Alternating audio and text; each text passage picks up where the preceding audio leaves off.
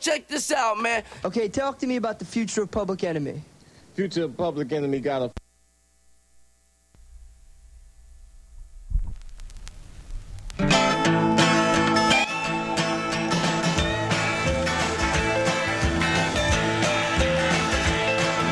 Johnny's in the basement mixing up the medicine. I'm on the pavement thinking about the government. The man in a trench coat, bad job laid off, says he's got a bad cough, wants to get it paid off. Look out, kid, it's something you did. God knows when, but you're doing it again. You better duck down the alleyway looking for a new friend. The man in a coonskin cap and a pig pen wants $11 bills. You only got 10.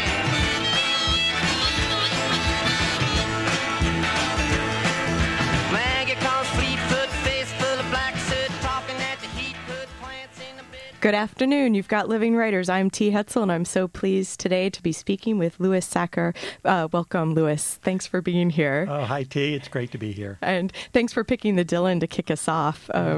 Brilliant start. Well, actually, my second book was called Johnny's in the Basement.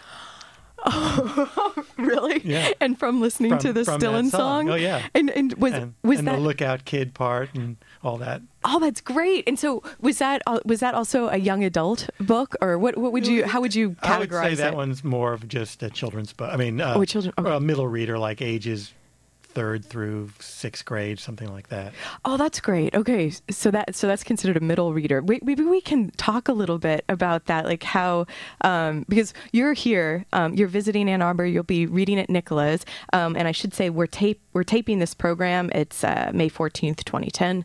And Louis, you're here with your on tour for The Card Turner, your Right. latest, a novel about a king, a queen, and a joker. Right. I love that. I love that subtitle. When did that come to you? The subtitle? Yeah.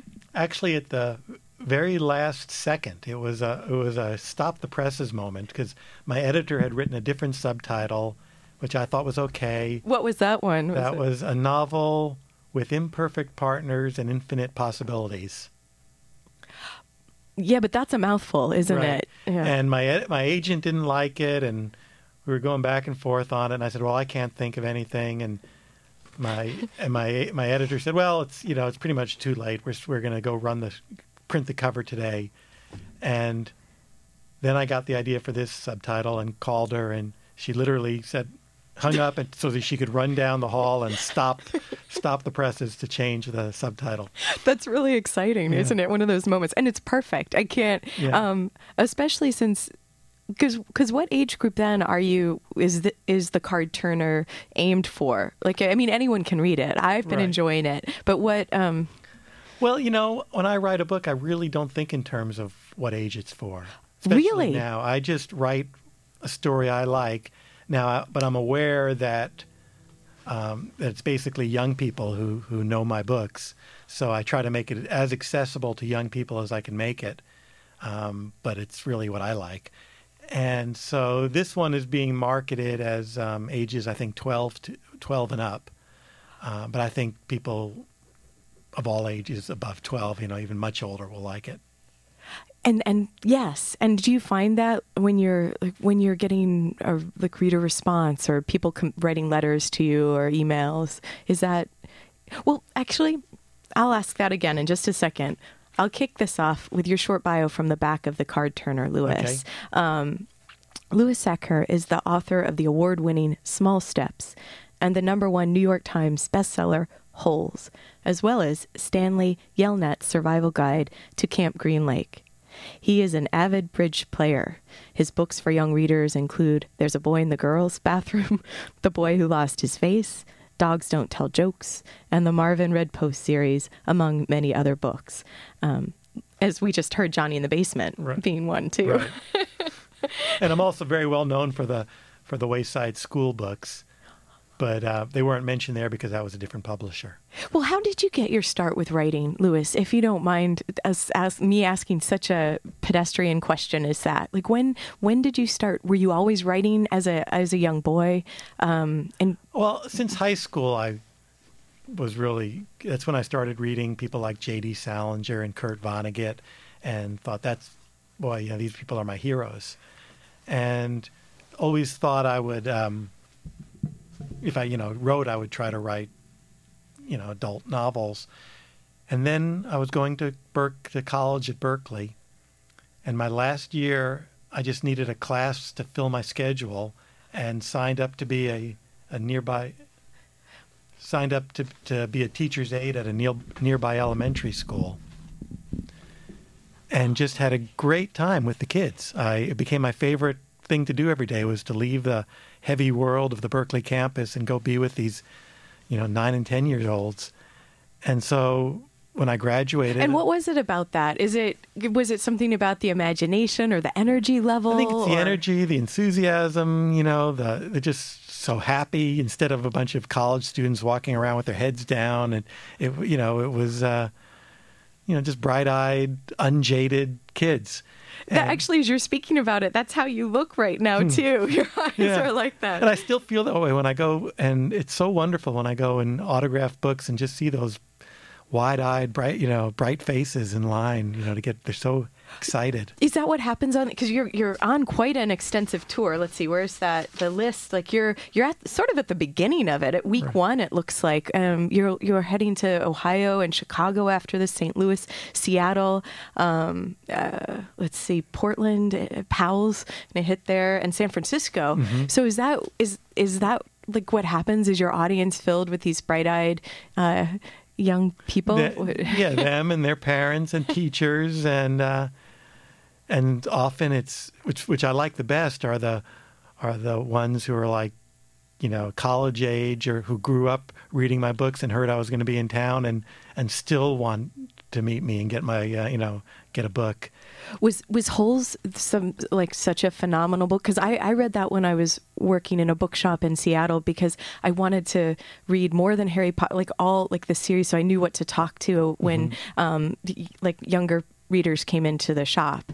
And I really enjoyed Holes. Was that something that you find people coming up to speak with you about? Yeah, it's hard to find someone who especially under 20 or 25 who hasn't either read Holes or seen the movie.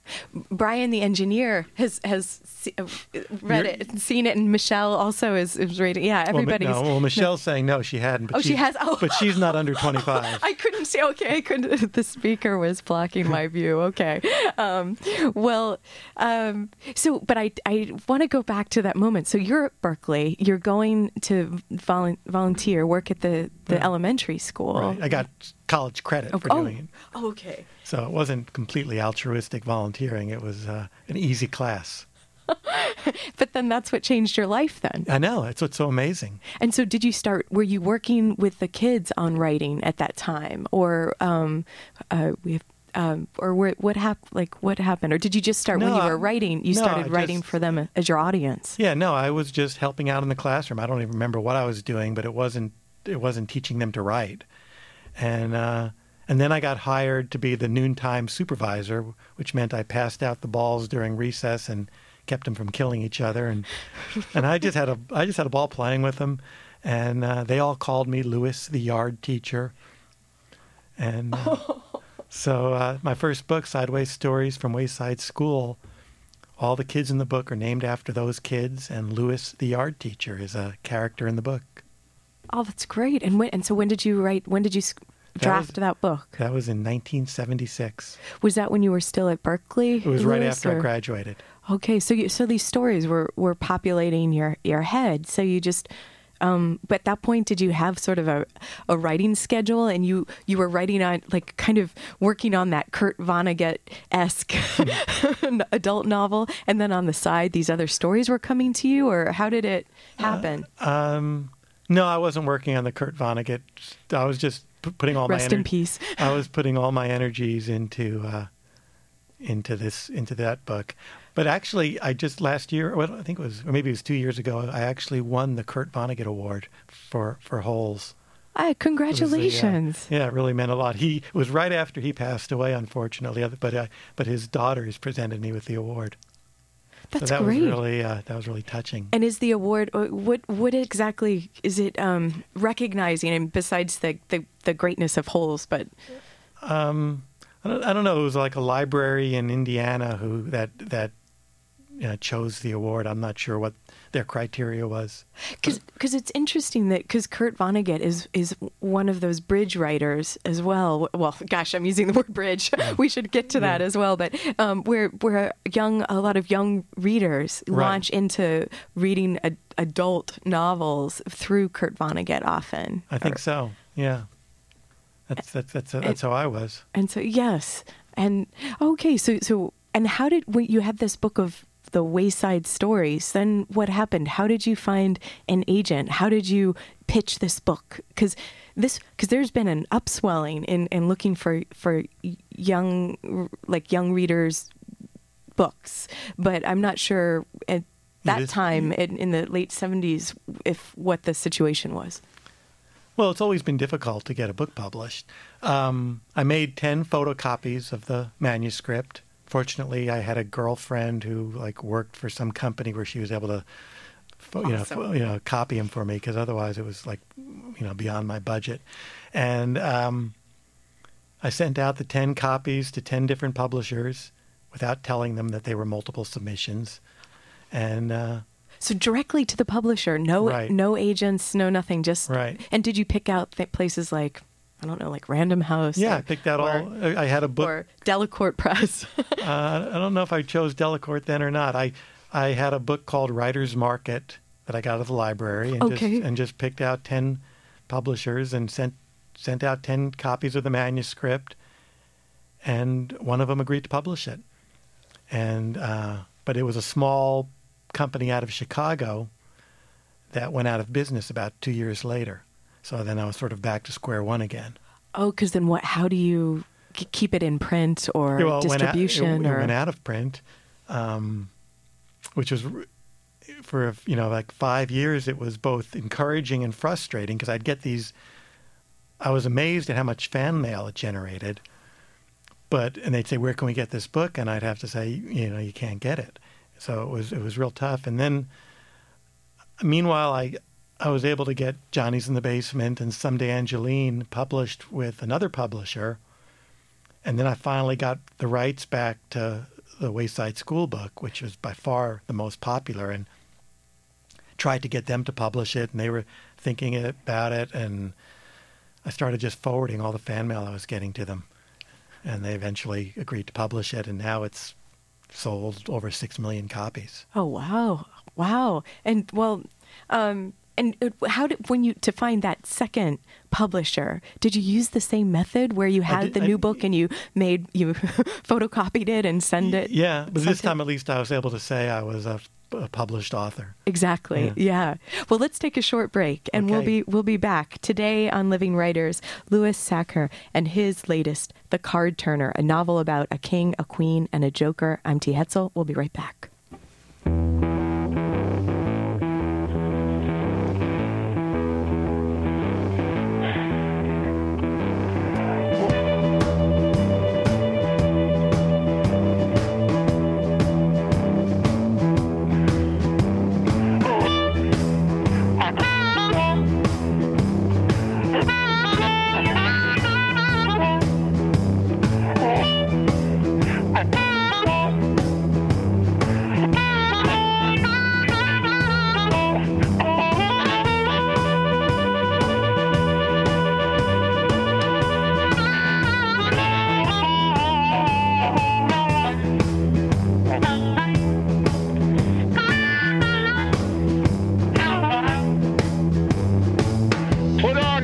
best dress, baby. We going out tonight. Hike up your skirt, honey. Let me see your fishnet legs. Put your hair up high, baby. Remember, this is a children's book. Yes, remember, this is a children's book. That was getting kind of racy there. That's a local musician. Brian, can you help us out with the name of the local musician on that? Because Louis, when he was sitting in the studio waiting before we began taping, Andrew was playing this, Reverend Andrew, over on WCBN here. Great music always. Brian, who was that? This was Chef Chris and the Rum Shakers. The track was called Boogie Through the Night. Thank you. Yeah, you're welcome. So it's great music, but we were also just thinking the fishnet might not be going quite with our our target audience for the card turner. Yeah. Oh, they probably love it. But the characters are actually they're high school age, right. And so Alton being the hero of the book, and then his sister Leslie. How old is Leslie? Leslie is 11. Okay, and Leslie's 11, and the book, of course, if you're just joining us, is The Card Turner, a novel about a king, a queen, and a joker, and about bridge, the card game, basically. Yeah, well, it's about Alton has who's 17, has this 76-year-old great uncle who's very sick from a diabetes, and he's gone blind, and he's also very rich. And so his parents try to worm their way into Lester Trapp's good graces by getting Alton to drive him around and take him to his bridge games. And then he's such an amazing bridge player that actually Alton will look at his cards, whisper what cards he has to him, and then Trapp can remember those cards and remember all the cards that people play and still be an amazing player. Yeah, the memory for bridge, because you think that it's a game that because it was a game that was in fashion more in like the early 1900s, right? Like in the 1920s. Yeah. 1920s till about the 1960s or so, and then it's kind of fallen out of fashion, but it's actually an amazing game. People tend to think of it as kind of old and fuddy-duddy. Like if you play bridge, you play shuffleboard. Yeah, or you play bingo or something. Or bingo, right. And it's but it's not the same at all. No, it's more like chess, but it's with a partner. And that's what I love about the game, is it's you and your partner working together to solve the puzzle of each hand. And there's like infinite possibilities. Right, yeah. Hence the subtitle of the first book. Well, and when did you start playing bridge? I started about 15 years ago. Why did you start? I had actually learned the game as a kid, but never played it. Just because Who taught you as a kid? My parents. But nobody my age ever played. And then I happened to meet someone who was, who played duplicate bridge and was always looking for partners. And I'd been reading the bridge columns all these years. And are you serious? In the newspaper? Yeah, I love them. So even without playing, you would be reading. Now, why? Like, why were you reading that? What did it do for you? Every hand is a puzzle, and really, if for people who read the bridge columns, it's solving the puzzle, and which I enjoy. So anyhow, I agreed to play with her, and I got hooked, and I've been playing ever since. Well, because it's almost like an obsession, right? Oh yeah, just about everybody who plays is hooked on it. It's not. You meet very few people who just kind of play duplicate bridge casually. Huh. And what are the age groups of the people that you're playing with? Are there what was the inspiration of finding this character who's in high school, and Well, most of the people who play are elderly, or older than me. And so part of it was me just kind of worrying that this whole culture is going to die out soon, and it's an amazing culture. So that was part of the inspiration of why I wanted to write it. So the book brings Alton, a 17-year-old who's forced to take his uncle to these bridge games and turn the cards for him. And over the course of time, he becomes fascinated with the game, and also fascinated with his uncle, and also fascinated with this other 17-year-old girl named Tony, who was also his uncle's protege. Right. And former card turner until she made the mistake of asking him, "Are you sure?" on one of the cards. Well, could we hear part of it? Sure. So this is a part where Alton was just kind of getting to know Tony, the girl, and was about to go out with her when it turned out that was a weekend that he had to take his uncle to a bridge tournament. And so instead, she ended up going to a party with Alton's best friend. That Cliff, yeah, right? Because he figures in early with Kate, Alton's first love. Yeah, he'd already stolen one girl from Alton. So the intrigue of the card turner here. So the whole time he's at the bridge tournament, he's worrying about Tony and Cliff, although at least he thinks Cliff is with his old girlfriend. So maybe so. So I'm going to read a little bit here because it's all actually going to be leading up to something of when Alton's driving Trap and his partner Gloria back from the bridge tournament. They won. Gloria whooped with delight when I reported the final results. They each got 15.5 master points. Trap pretended he didn't care, but don't you believe it? I had never seen him happier. He even sang a song on the drive home. We had been discussing music. I had never heard of any of the songs he and Gloria mentioned, and they'd never heard of the stuff I listened to. I played 3 songs for them, and Trap actually liked 2 or 3. You never heard of Bye Bye Blackbird, he asked me. Nope, I said. It's a classic, said Gloria. Sorry, I said. Of course, neither of them had ever owned anything like an iPod, so they sang it for me. Gloria's voice was surprisingly sweet and melodic. Normally when she just talked, it was gritty and full of cracks. Pack up all your cares and woe, here I go, singing low, bye bye blackbird. Trap sang the last verse. Listening to him, you just got a hint of the melody and had to imagine the rest. Make the bed and light the light, I'll be home late tonight. Blackbird, bye bye. And now I'm going to skip a little bit to the next day when Alton is talking to Cliff about the party. So I dialed his number. Hey, Alton, he answered. So how was Gilliam's party? Oh, kind of a dud.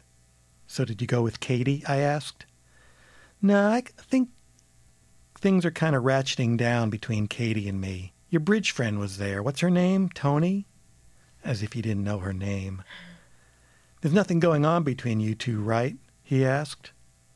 No, I admitted. So since you're not interested in her, she's free? Did you notice that I never said I wasn't interested in her? Still, who was I to say she wasn't free? Did you and Tony hook up? I asked. Oh, you know how it is, everyone dancing. So you danced with her? Nah, she didn't want to dance. We just talked, maybe kissed a little. Cliff gave a short laugh, then said, She's crazy. How do you mean? I asked. Oh, you know, just the way she... Okay, here's something. Gilliam's parents own a karaoke machine, only their taste in music is pretty lame. Were his parents there? I asked. No, but it was their karaoke machine. So we're all trying to find some song somebody might have heard of. Then suddenly Tony just gets up, turns on the machine, and just starts singing this old-time song. It was like she stepped out of a time machine. What was the song? I asked. I don't know. Nobody had ever heard of it before. Something about a bird. That's not the point. Bye Bye Blackbird? I asked. There was a long hesitation on the other end. How did you know? I don't know how I knew. I was still trying to figure out how 2 people could maybe kiss. Thank you.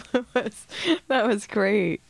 That was great. How do you? So, when you were writing the card turner, how do you inhabit the mind, like when in your imagination, like in the voice of this high school student, and are you to get the dialogue? Like how are like the language? Like there's like lame and hookup, and you know. Yeah, there's very little of that. Just enough to give you the hint that that I'm getting the dialogue, but I actually don't do very much at all. I mean, lame's been around forever. Yeah. Hookup is new, but probably not that new. Probably 10 years old or something. But I don't try to capture the current lingo because it'll just date the book, and besides, I wouldn't probably get it right. So I just try to capture the feelings of the characters. Getting back to the first part of your question, I remember when I was 17, my dad, who was 50, said, that when he looked in the mirror, he was surprised by his reflection because he still felt like he was 17. And I know what he means, because now, the time I didn't. The time I thought, yeah, right, Dad. Whatever. But I feel still very connected to the person I was when I was 17. So you have clear memories of that time that you're tapping when you're going into to embody this character, Alton. Yeah, so Alton is very much me. So when and your love for bridge comes through, like how you can translate it through him so that it comes out in this novel. And weren't you warned not to try to write a book about bridge for this? Because if you were thinking about it, it sounds like you wanted to save bridge, like so that younger people are introduced to it. But if you wanted to write a book about it and sell it, like maybe you would have looked at another audience market or I mean other authors are writing about vampires and and that kind of thing, and here I am writing about bridge. Another brooding sort of. But it's actually pretty. It's hard to believe, but the reviews I've been reading, because I was really not sure, but all the reviews I've been reading is that they people get into the bridge and actually find it exciting, which I'm glad to hear.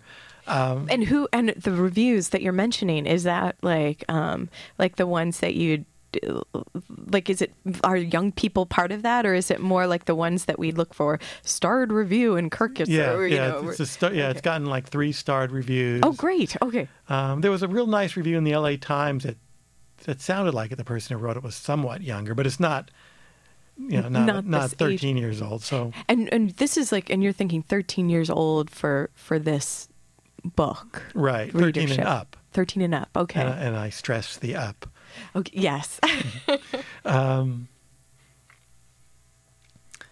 But I think the story with the relationships between him and his friend, and the betrayal of his friend, and the relationship between he and Trapp, who's his uncle, who he starts to realize is more than just a dying old man, that he's actually this intriguing person, and then especially his relationship with Tony, who supposedly is crazy. All I think will be keep the interest of the young and older people, and then the bridge is written in such a way that if it does make you just zone out, you can skip through it and just read the summaries. Yeah, let's take a short break, Louis, and then we'll come back and we'll talk about how you constructed the book, if you don't mind. And now we've got a special song for the break here. So you're listening to Living Writers today. Louis Sachar. I'm T. Hetzel. We'll be right back.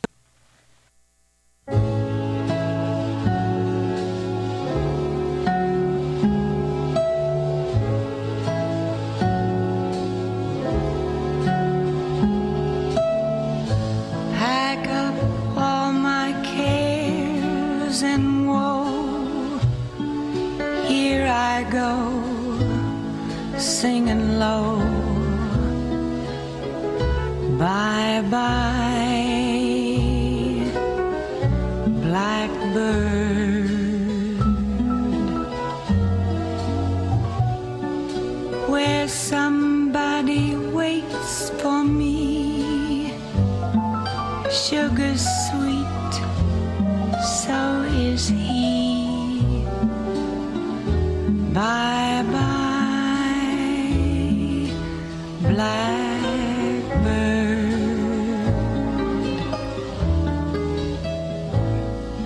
No one here can love or understand me. All those hard luck stories they all hand me.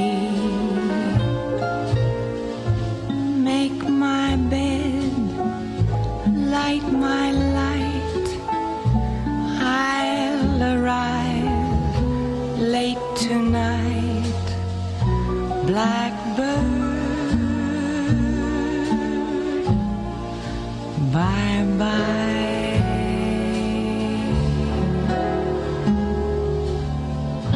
A while ago, when I was young.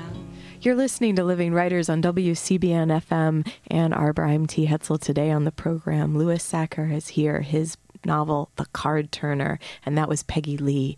What a beautiful version of that. Thank you, Brian Delaney, engineer extraordinaire, for finding that. Louis, that was beautiful, wasn't it? Yeah. That's what you said at the Right. when we were listening. I don't know that I'd ever heard that version. Maybe that's how the version that Tony was singing from, you know. Can you imagine that at a high school party? Right, Someone yeah. breaking that one out. I don't know. Maybe Beyonce will cover it, you know, or she already has. That's a song from 1926. Yeah. So, and it's, we were also saying during the break that it's like this, like no one will understand me, you know, or doesn't understand me. It's so... So what a 17-year-old feels. Yeah. And it's, I do you still feel that way sometimes too, Louis? Oh, all the time. Yeah. It's just so new at that point that I think you don't know what to do with it, right? So it was your wife and your agent that said, you know, don't write this book about bridge. Yeah. Right? Was that true? I think I saw that in the foreword that you wrote to the book. You're almost trying to explain why, like give your reasons for why you wrote The Card Turner. Well, it's kind of like saying, look, I know you think bridge is this dull, boring game and you're not going to want to read about a bridge, but it's actually something here that's going to really turn you on. A note from the author, right? The reason why. Trust me, right? That's what you're basically That's what I'm basically saying in a much more clever way. So how did you decide, because the construction of the book is, it has all the chapters, but there's also different, like you can learn bridge. I was starting to begin to learn the game as I was reading the book, and you place little whale icons. Right. Why don't you can you tell us a little bit how you, was that in there from the beginning, or when did you decide to do this method? Well, basically, my editor, who never has played bridge, just would say, "Ooh, this is, I just get lost in this bridge." And so I was constantly revising it. And is this a long-time editor, may I ask, at the moment? Maybe about 2 or 3 books, yes. So you have some sort of level of trust and a working relationship. Well, plus, and as a bridge player, it was real important to me to have an editor who did not play bridge, so I knew what would be understandable.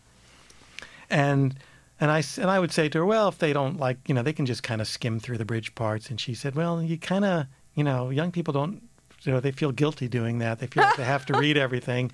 You need to somehow give them permission to do that, which I thought was crazy at first. But then I came up with this idea, and I'll just read this portion. So there's a little picture of a whale. Do you see that picture of a whale? It's going to be our secret code. Okay, maybe it's not so secret. This past year, I had to read Moby Dick in my language arts English class. Seemed like a pretty good adventure story about a monster killer whale, but just when I started to get into it, the author, Herman Melville, stopped the story and went on page after page describing every tiny detail of a whaling ship. I zoned out. I never finished the book and had to bluff my way through the test. The reason I'm telling you this is because I'm about to attempt to explain the basics of bridge. I'm not going to try to teach you how to play bridge. There's no way I could do that. I realize that reading about a bridge game isn't exactly thrilling. No one's going to make a movie out of it. Bridge is like chess. A great chess player moves his pawn up one square, and for the 0.0001% of the population who understood what just happened, it was the football equivalent of intercepting a pass and running it back for a touchdown. But for the rest of us, it was just a pawn going from a black square to a white one. Or getting back to bridge, it was trap playing the 6 of diamonds instead of the 2 of clubs. Well, there's nothing I can do about that. I'm sorry my 76-year-old blind diabetic uncle didn't play linebacker for the Chicago Bears. So here's the deal. Whenever you see the picture of the whale, it means I'm about to explain some detail about bridge. If that makes you zone out, then just skip ahead to the summary box and I'll give you the short version. So that's great. So you could really, I didn't take you up on your offer. I tried to read, I wanted to read those parts. Well, that's how most people I've talked to are, but what it does is it takes the pressure off. It says, okay, I'm going to try this part, but if I don't get it, it's okay because I could have just skipped it. And so now it becomes a challenge to read those parts without the pressure of, you have to read it. And feeling like you might lose some of the narrative thread if you like part of the story that you need to keep going, right? Because that's not in those parts. It is about the cards themselves and the suits and the... Well, it helps explain some of the parts of the narrative, if you can follow the bridge, but you don't have to. Well, like I said, I think that's a wonderful idea to do.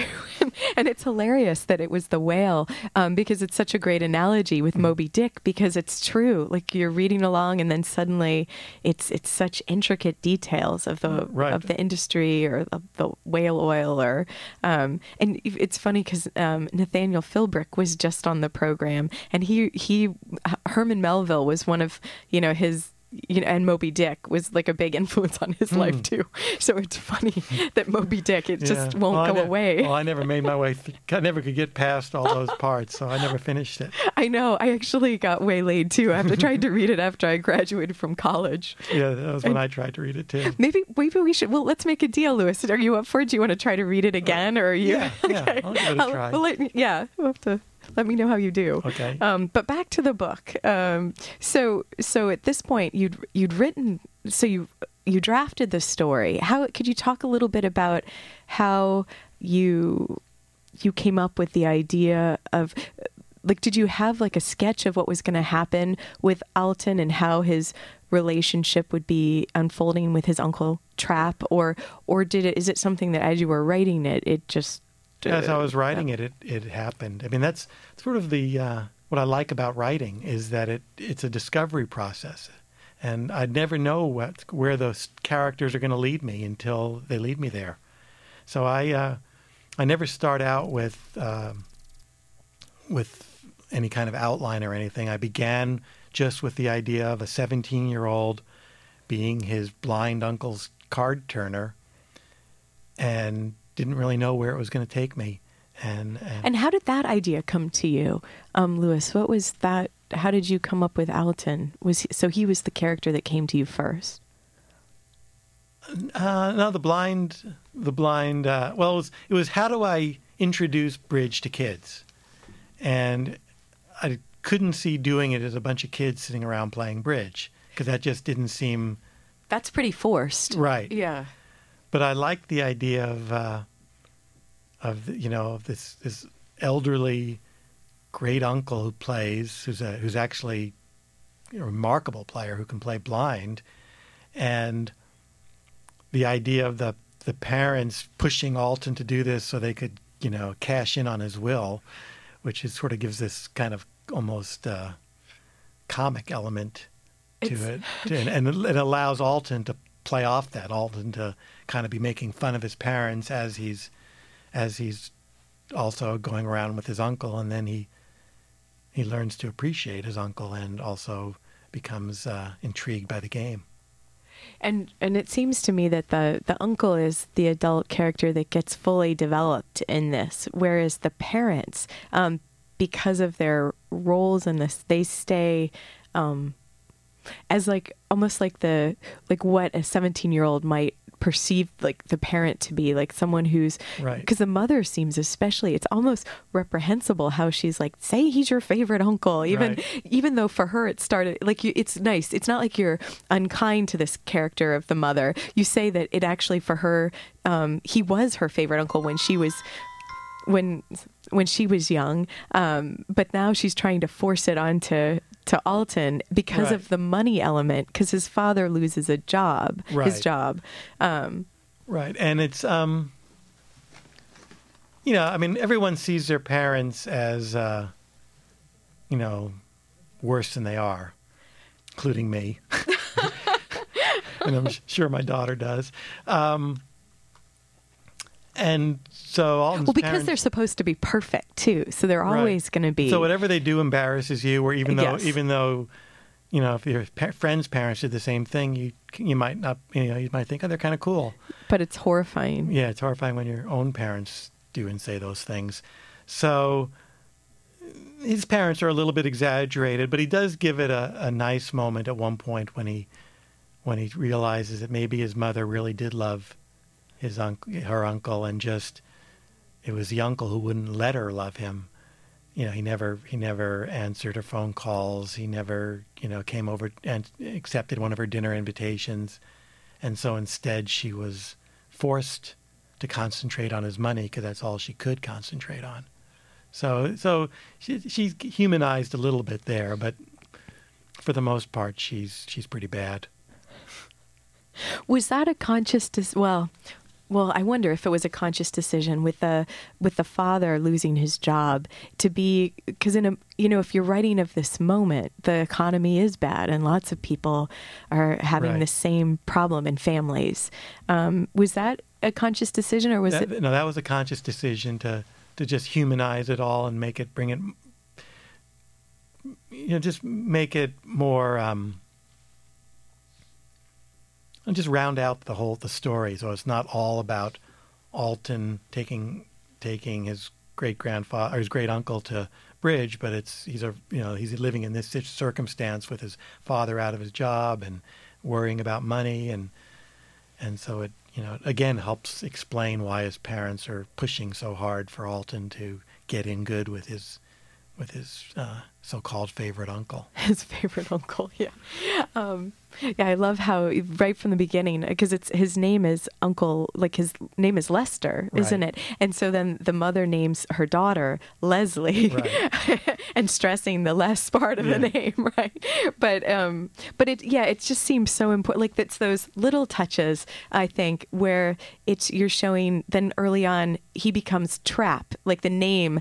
So his relationship it shows that symbolically it's different for Trap and Alton than it is for the rest of the family, because he's not Lester to him. He's, yeah, everybody at the Bridge Club calls him Trap, and that's what Alton starts calling him. And it becomes a real person instead of this mythical Uncle Lester who lives on a hill, right? And he can't see the view anymore. Yeah. Right. Well. So it seems like you have a lot of fun when you're writing these parts, these pieces to the story puzzle. Yeah, it's a story. The story is a puzzle. It sneaks up on you gradually, and as one reviewer put it, she got to about page 250, and it was like Dorothy waking up and realizing she's not in Kansas anymore. There's the story just slowly creeps up on you and changes, and suddenly it's a completely different story. And so, and what does that? Is that something that when it happens as you're writing that you sense, Louis, or is it something that you're shaping during the revision part, or what? That's I guess shaping during the revision part's the best way to put it. Like I said earlier, when I start a book, I don't know where it's going, so it goes off in lots of different directions, and then when I do the second draft, now I have a much better idea where it's going, and start shaping it and aiming it and adding things here and cutting things there and giving it more life. And I do like 6 drafts of each book. So by the time, you get to read it, it sounds like I knew what I was doing all along, but it was actually a discovery process. What I think I hear you're saying, and what I like, is that the discovery process is present through every draft of the revision as well. It is, yeah. And like as I tell kids when they ask, I explain the writing process, and they just think it's boring to rewrite. And I say, well, if it's boring for you to rewrite, it's going to be boring for anyone else to read. So I have to keep it interesting to me through all those revisions. And how do you do that? By coming up with new things and finding new layers to put into it, and making it all come together. And you feel like when because you were saying you're cutting things away and you're aiming it during parts of like, is it the part, like, how do you know what's true? Like, how do you know what feels right for your characters? Or at that point, do you feel like you have such a sense of each of them? After a while, the characters become so real to me that they seem to take over.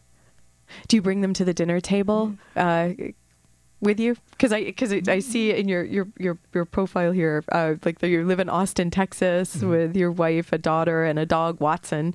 Right. No, I wouldn't say I bring them to the dinner table with me, but they just seem very real, and I know if I'm writing about them and I put them in a certain situation, I know how they would react and how they wouldn't. I mean, what rings true and what doesn't. That sounds good to me. We're going to take a short break. Okay. You're listening to Living Writers today on the program. Louis Sachar is here. His book, The Card Turner, a novel about a king, a queen, and a joker. You've got WCBN FM Ann Arbor. We'll be back.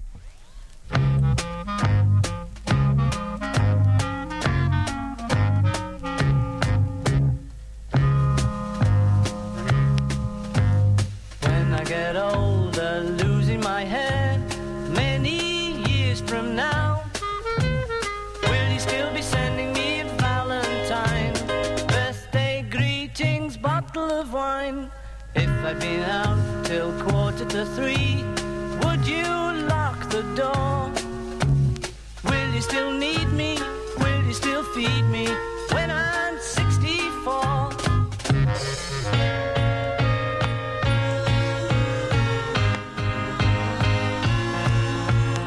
You'll be older too, and if you say the word, I could stay with you. I could be handy mending a fuse when your lights have gone. You can knit a sweater by the fireside. Sunday mornings go for a ride, doing the garden, digging the weeds. Who could ask for more? Will you still need me? Will you still feed me when I'm 64? Every summer we can rent a cottage in the Hi, you've got Living Writers, and if you're just joining us, Louis Sachar is here. Louis, thanks so much for being on the program today. This has been great. Well, it's good to have you here. And that was a great little Beatles number. Not a little one, a huge one, a fantastic one. So Louis, we've been talking about your latest novel that you're on book tour with, The Card Turner. And we were talking about it's aimed for 13 and up, right? Is that called the YA market? Is that what that is? Or I mean, I guess as a writer, you're not going to be director of marketing and publicity. Right, and I don't really think in those terms when I write. And but yeah, that's what they call it, young adult or YA. But I think young adults will really like the book, and I also think their parents will like the book too. Right. Yeah, exactly. Well, and so we were also mentioning that you began writing with this Wayside school series right after college, basically, after Berkeley, and then there was like the people who published it. They went out of print because they unfortunately went under, and not because of Wayside School series, but it's probably the one thing that kept it afloat for a while. Right. Well, they didn't realize what they had. Well, but then there was some time, because then Holes was this phenomena that we mentioned as well. Could you tell us a little bit, like, when did you start making your living as a writer? What did you do? Because that's what I guess right now I'm thinking, this is your main focus. This is absolutely. Right. But before it wasn't like that. Right. Well, I'd gone to law school. Actually, my first book was written it was accepted by a publisher during my first week of law school. So I always had this, do I finish law school? Do I get a job? So I ended up finishing law school and passing the bar, but I never got law job. Instead, I would occasionally get part-time work through friends as I focused on writing. So after Sideways Stories from Wayside School, I did a couple of other books that didn't do too well. And then I wrote a book called There's a Boy in the Girl's Bathroom, which was a huge success. And right around the time that came out was when I finally got Sideways Stories from Wayside School back in print. And so it was around then, it was like 1986, 87, 88, when I realized I could make a living as a writer. So had that been about then 10 years roughly of kind of keeping the faith and working at it, but without maybe necessarily having that affirmation? Right. Yeah. The only affirmation I got was the fan letters I would get. Certainly wasn't the money I was getting. But I guess that's part of the writing, really, or the main part is the communicating part of it, isn't it? Like that connecting with people. Yeah, and that people feel enough, read the book and feel compelled to write to me is really wonderful. And when did you then? When in this process did you decide to get an agent? Did people come to you, or because it feels like writing is, the nature of writing, solitary. You're working, you're in your imaginative world, you're making, and then you're redrafting, and then suddenly the idea is for other people to read it. And so then you did that part too with the writer's market, as you mentioned. But how did this other part come in? Well, There's a Boy in the Girl's Bathroom, when I finished that, I thought, boy, this is my best book. And then I couldn't get it published. And you were sending it out, but you were getting like the rejections back. Right, and these were publishers that I already had worked with. Oh, so what? Yeah, that doesn't make sense, does it? Well, they had complaints about the way it was written. I was from too many different points of view.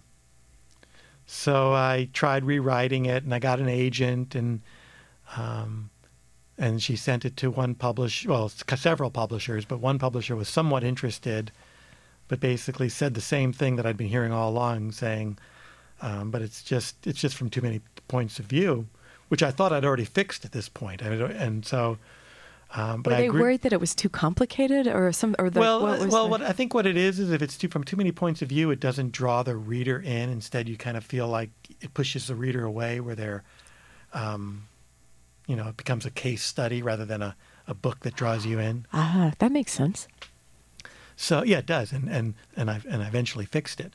So I finally found one publisher who said there's so much they really love about it, but it's just they don't like the shifting of the point of view. And I basically wrote her a letter saying, well, if I rewrite it, will you be willing to look at it again? And they said they would. So I rewrote it one last time. It was probably the 12th time I rewrote it, and they published it, and it went on to win practically every Children's Choice Award in the country. And There's a Boy in the Girl's Bathroom. Right. Okay. And then I forget how we got into this place, but yeah. So don't worry, we'll get out again.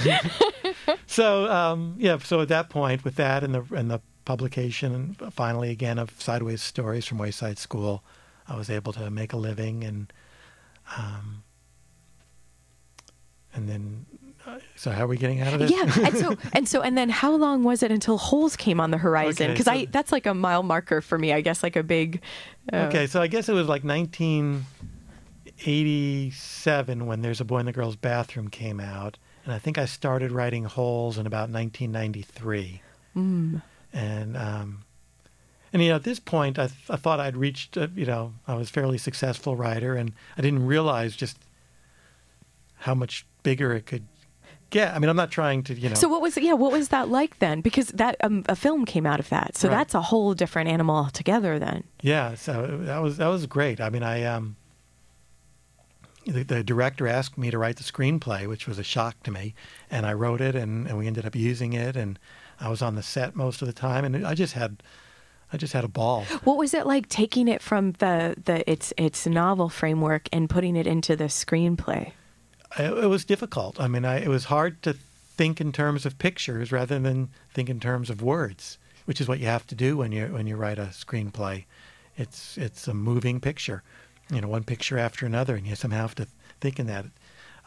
So more scene driven rather than the characters at that point, or? it's just I guess I have trouble putting it into words just because I'm not that good at it yet. But it's just not word driven. It's action driven or scene driven, structure driven, but not word driven. And then just the dialogue being the main skeletal. Yeah, but the dialogue, see, that's what people think, that it's, you just need to write dialogue to write screen. That's not it. The dialogue is not easy, but I mean, a lot of it was taken right from the book. It's being able to think of it as one picture after another, which was hardest. But I'm still friends with the director, and it was just a wonderful experience. And what are you doing? What are you working on now? Do you have a current book underway? Well, I just finished doing a play based on Small Steps, which is the sequel to, well, sort of a sequel to Holes. It's the main character is Armpit, who is one of the side characters in Holes. And so I just did this play, which just opened a few weeks ago in Portland, and I'm hoping the word will spread and it'll get around the country. But was it in Portland, Oregon, or Portland, Maine? Oregon. Wow, great! And I really loved it. It was really fun to, instead of me locked up in my room, to be working with actors and it has music in it, so composers and the artistic director, and it's just. So what a collaboration then. Oh, yeah. So were you there for every step of the way with that, Louis, or a big chunk of it? It sounds like. Yeah, I was there through several of the rehearsals, and I was there working with the composer and writing the songs, which was really just the most fun for me. And then we went to the recording studio and recorded the music, and then I was there, for the week leading up to opening, and then opening night. And then when I left the day after opening. I just felt so sad. It was like, I'm never going to see these people again. I mean, I just became so close to them, working on this play together, and I felt like I was losing, family or something when I left and flew away. Oh, yeah. Well, it's great to have had that feeling, right? And right. well, maybe they can do something with the Card Turner. Maybe that will be next on the Portland stage. Yeah. Well, my agent is always pushing me to write more plays. Okay. Well, I'll just have to come back, Louis, and we'll talk about playwriting the next time. Thank you so much for being on the program today. Well, thanks. I've enjoyed it very much. Oh, me too. And so Louis Sachar, The Card Turner, a novel about a king, a queen, and a joker. You've been listening to Living Writers. I'm T. Hetzel. Until next time.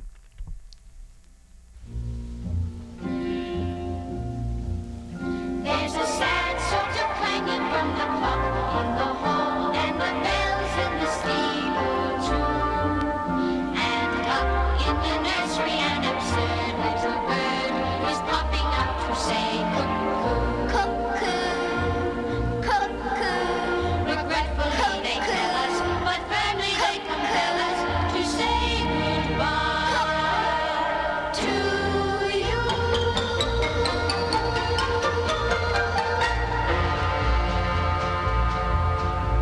So long, farewell, I'll be the same good night. I hate to go and leave this pretty sign.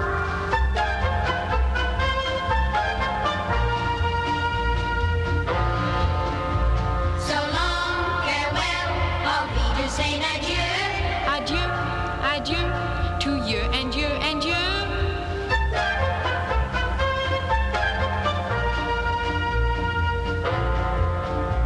So long, farewell, au revoir, I'll be the same. I'd like to stay and taste my first champagne.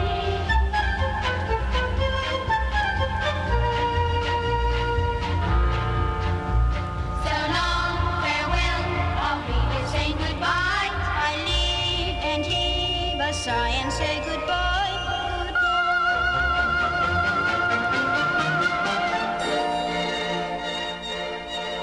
I'm glad to go. I cannot tell a lie. I flit, I float, I flee, flee, I fly.